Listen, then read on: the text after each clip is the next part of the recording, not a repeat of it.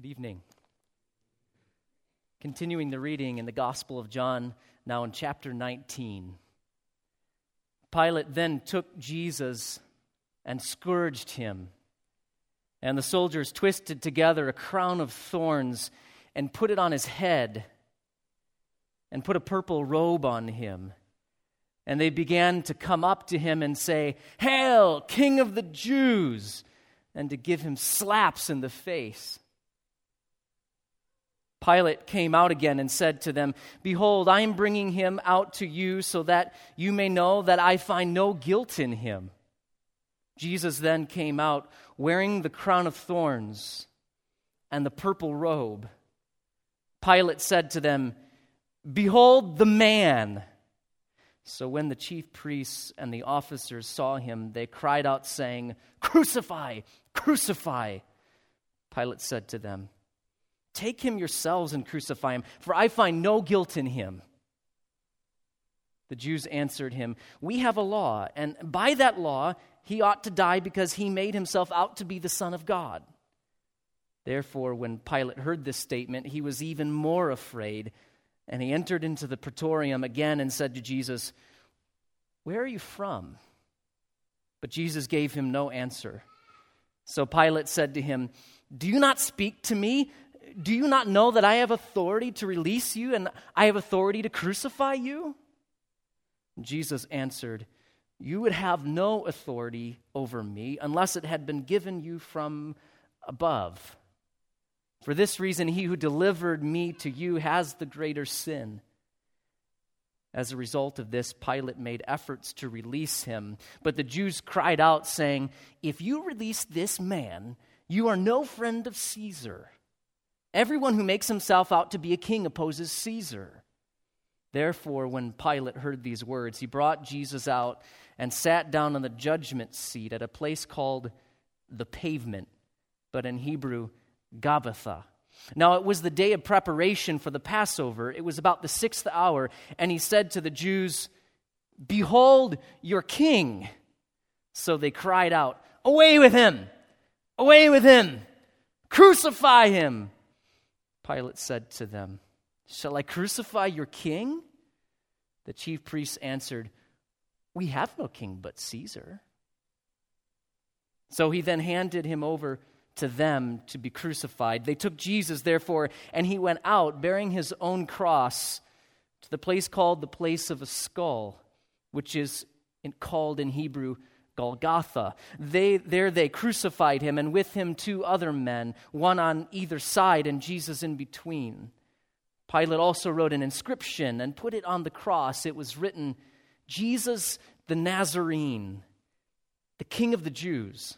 Therefore many of the Jews read this inscription, for the place where Jesus was crucified was near the city, and it was written in Hebrew, Latin, and in Greek. So the chief priests of the Jews were saying to Pilate, "Do not write the King of the Jews, but that he said, 'I am the King of the Jews.'" Pilate answered, "What I have written, I have written." Then the soldiers, when they had crucified Jesus, took out his outer garments and made 4 parts, a part to every soldier, and also the tunic. Now the tunic was seamless, woven in one piece. So they said to one another, "Let us not tear it, but cast lots for it, to decide whose it shall be."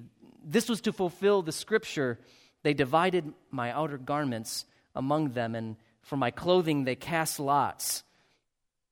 Therefore the soldiers did these things. But standing by the cross of Jesus were his mother and his mother's sister, Mary, the wife of Clopas, and Mary Magdalene. When Jesus saw his mother and the disciple whom he loved standing nearby, he said to his mother, "Woman, behold your son." Then he said to the disciple, "Behold your mother." From that hour, the disciple took her into his own household. After this, Jesus, knowing that all things had already been accomplished to fulfill the scripture, said, "I am thirsty." A jar full of sour wine was standing there. So they put a sponge full of the sour wine upon a branch of hyssop and brought it up to his mouth. Therefore, when Jesus had received the sour wine, he said, "It is finished." And he bowed his head and gave up his spirit. Let us pray. Heavenly Father, we come before you tonight to reflect on the work, the amazing work of your Son, Jesus Christ, the Messiah, your Son, whom you sent to save sinners. He whom lived a perfect and sinless life, died in our place. And tonight we pray that you draw our attention back to him. Out of the busyness of the day, draw our attention to your Son, Jesus Christ. And the truth of these words that he said, it is finished, paid in full, complete. Open our hearts to receive from your word, to be changed by your word, and to live in joyful obedience because of the work of your Son, Jesus Christ. Through his name we pray to you, our Father, by the power of the Holy Spirit. Amen. One of my old favorite movies has to do with a group of guys searching for the cup.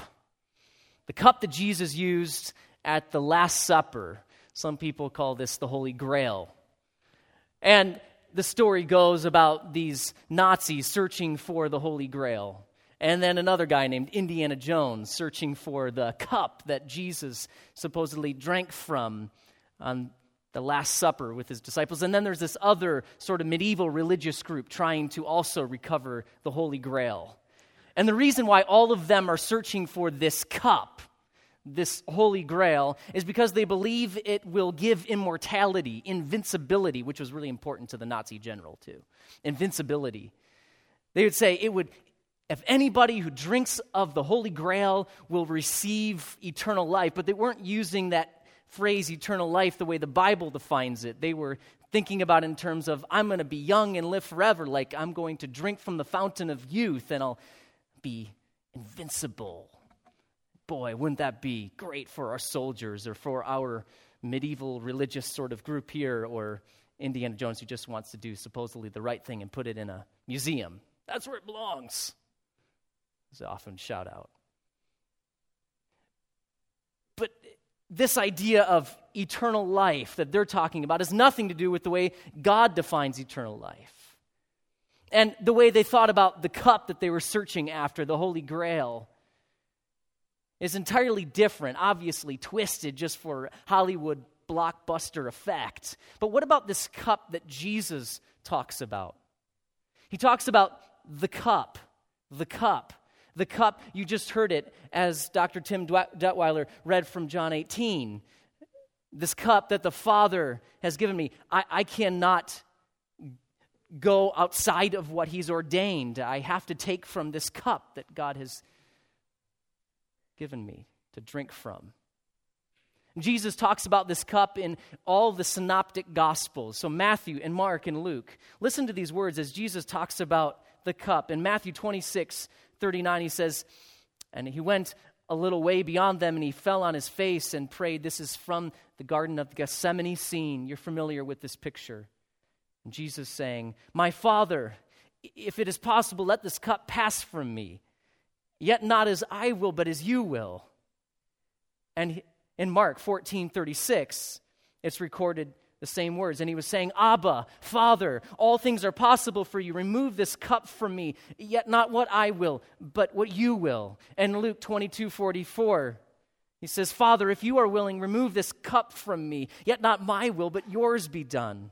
And then in John 18:11, here's what we heard read. So Jesus said to Peter, put the sword into the sheath. This is not what we're about. The cup which the Father has given me, shall I not drink it? It's pointing to Christ's focus on perfectly fulfilling the Father's plan, according to the Father's timetable, exactly, precisely. So what's the meaning of this cup? It's a metaphor. It's a metaphor that Jesus uses describing what's to come, and it gives him deep agony. Such deep agony that he longs for it to pass him by so that he doesn't have to drink from this cup. But he says, no, but your will, Father. I'm here to accomplish your will. I'm submitted to your authority. But he knows the gravity of what is to come. What's in this cup? This cup that is not what Indiana Jones was looking for, but what Jesus was looking towards. In the Old Testament, this idea of God's cup of wrath, God's cup of judgment, is woven throughout the Old Testament. In Isaiah 51, in Ezekiel, and in other passages, in Psalm 75, and in Jeremiah 25, and Habakkuk chapter 2, it talks about how God's cup of wrath, or God's cup of judgment, is going to be poured out on the unrighteous. In Isaiah 51 and in Jeremiah, it talks about how the unrighteous are going to be forced to drink from God's cup. And in Revelation 14, it talks about God's cup of wrath being poured out upon the unrighteous. It's judgment. God's judgment against sin, his holy, just wrath against sin, all poured out in this cup. This cup. And so when Jesus says, Father, let this cup pass from me, he's pointing specifically not only to his physical death on the cross. Now that's what I assumed. On the surface, you think it points to Jesus Christ's death, physical death. His death that involved lacerations on his back and his legs, his neck, as they whipped him, the cat o' nine tails. Physical suffering as they pierced his forehead with these thorns, as he was ridiculed by the crowds, as they slapped him in the face, as they spit on him, as he carried his cross. One old commentator, he wrote about how back then they would hang the sign that would later be nailed to the top of the cross around the convicted's neck, or a rope. And so there with this sign, King of the Jews, he's walking along towards Golgotha with this cross and with this sign, and he's all the while under tremendous suffering, bleeding out. And then the nails pierce into his hands, into his feet, and he's saddled up on the cross. And he begins now in this tremendous suffering of physical death to suffocate under his own weight. That's what would happen if you're hung on a cross, bleeding out. Lacerations all over your body. So gasping for breath, wheezing to talk. That's part of the cup, but that's not all of it. See, Jesus, the Christ, came to die in our place, but there's more than we deserve than just physical death. In Genesis 3, it talks about how Adam and Eve, they rebelled against God. In unbelief, they chose to believe the word of Satan, that serpent of old, as it talks about in Revelation 2. That serpent of old, who is Satan, who deceived Adam and Eve, but they willingly believed his word rather than God's word. And they shook their fists in God's face and said, we want our way, not your way. And they bit in the forbidden fruit. They ate of the tree of the knowledge of good and evil. God had told them in Genesis chapter 2, he said, if you eat of this tree, you on that day will surely die. But Satan said, you will not surely die. And so they believed Satan rather than God. And though Adam felt still strong, his body did not begin to immediately decay. He knew immediately that true death, life outside of relationship with God, had occurred. He was naked and he was ashamed, and they ran and they hid from the face of God from his face. They didn't want God to see them. God cannot look upon sin. He's holy. He's just. He cannot look upon sin without judgment. And so they ran and they hid. And God says, "Where are you? Where are you?" He knew where they were. Immediately, death occurred before they ever physically died. Spiritual death, alienation, separation, division from that love relationship that they enjoyed. Companion, now separation. They used to walk in the garden with God in the cool of the day.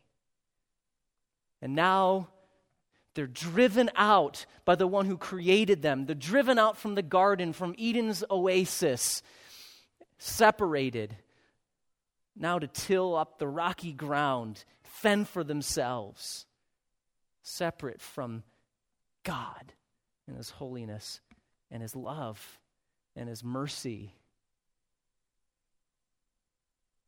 But God, in his rich mercy, sent the second Adam, Jesus Christ, to take the cup, to drink it all the way to the bottom, to drink the entire cup of God's wrath, just, holy wrath, judgment against sin, that we all deserved.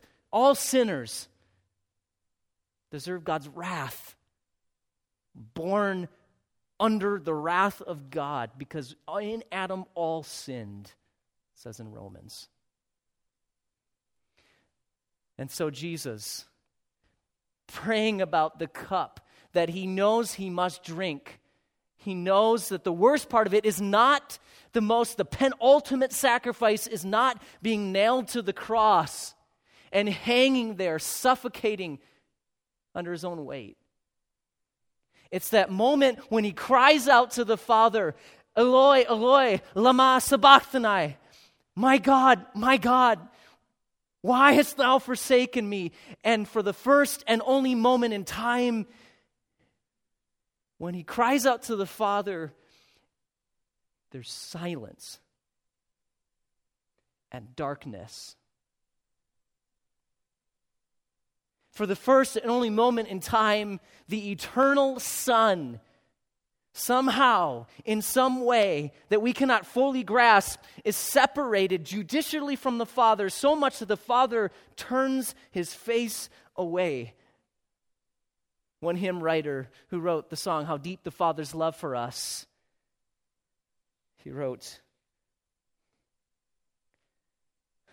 these simple words, these simple yet riveting words. How great the pain of searing loss. The great the pain of searing loss. The Father turns his face away as wounds which mar the chosen one bring many sons to glory. See, he who knew no sin, in 2 Corinthians 5:17, became sin for us, and the Father, holy, righteous, just, had to turn his face from his beloved Son. And the Son calls out to the Father, "Why have you forsaken me?" Love with which they have known and eternally dwell in eternity past into eternity future. But one moment in time, the eternal Son of God died physically and spiritually so that we could have eternal forgiveness, eternal life in him. Only the eternal Son of God could provide forgiveness and eternal life for lost sinners. And so in that moment, his separation, his death was the pathway to life. Christ's complete death is the only pathway to complete life. Life as it was meant to be lived. Life back in relationship with God. So Adam and Eve, it's Eden restored, to be brought into relationship with God. And those of you who here tonight who are in Jesus Christ, he who knew no sin became sin for us so that we might become the righteousness of God in him.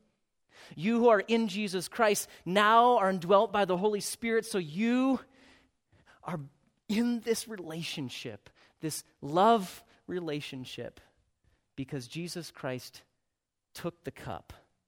He walked all the way to Calvary's Hill and hung on the cross, and all the way until he cried, Tetelestai, as it's recorded. One word, it is finished. A word that was stamped on certificates of debt, paid in full. It's done. He took the cup and he drank it all for you so that you could have life in his name. That's the cup of Jesus Christ, the cup of death. If you have your Bibles, turn to Luke chapter 22. Because the cup of death, now in turn, he offers through the cup of death, the cup of salvation, the new covenant in his blood. And so now, tonight, we gather around Christ's table as the disciples gathered around the table to celebrate the Passover. We gather around the table because we are in him. And so in Luke 22, look in verse 14. It's written, when the hour had come, he reclined at the table and the apostles with him, and he said to them, I have earnestly desired to eat this Passover with you before I suffer. For I say to you, I shall never again eat it until it is fulfilled in the kingdom of God. And when he had taken a cup and given thanks, he said, take this and share it among yourselves. For I say to you, I will not drink of the fruit of the vine from now on until the kingdom of God comes. And when he had taken some bread and given thanks, he broke it and gave it to them, saying, this is my body, which is given for you. Do this in remembrance of me. And in the same way, he took the cup after they had eaten, saying, this cup which is poured out for you is the new covenant. What does it say? In my blood. And so God offers a new and living way. He offers us relationship with himself through the blood of his Son, the new covenant. And he offers it by his grace, but God, rich in his mercy with which he loved us, offered his Son Jesus Christ to die in our place. The full wrath of God, judgment, it's all paid in full. You must receive it, though. That's the gospel. And he conquered death because we know Sunday is coming. Would you bow with me in prayer as we prepare now to receive the body and the blood symbolically of our Lord and Savior Jesus Christ?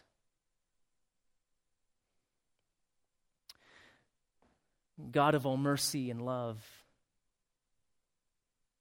we thank you for this amazing plan that you ordained before the foundations of the world. Your Son, Jesus, the perfect Lamb of God, would be slain for us, for our salvation. As we reflect, Lord, on him, on his sacrifice tonight, we pray that you would search our hearts. There are many days when we forget about his sacrifice. We forget about the mercy. We forget about how he drank the cup completely to satisfy, to be the propitiation for our sins, to fully satisfy your just judgment, wrath on sin. And instead, we forget about that and we choose to sin. Forgive us, Lord, for forgetting. We want to remember. Remember this night that more than 2,000 years ago, on a Friday, your Son gave his life in death so that we could have life in him. Through Christ our Lord.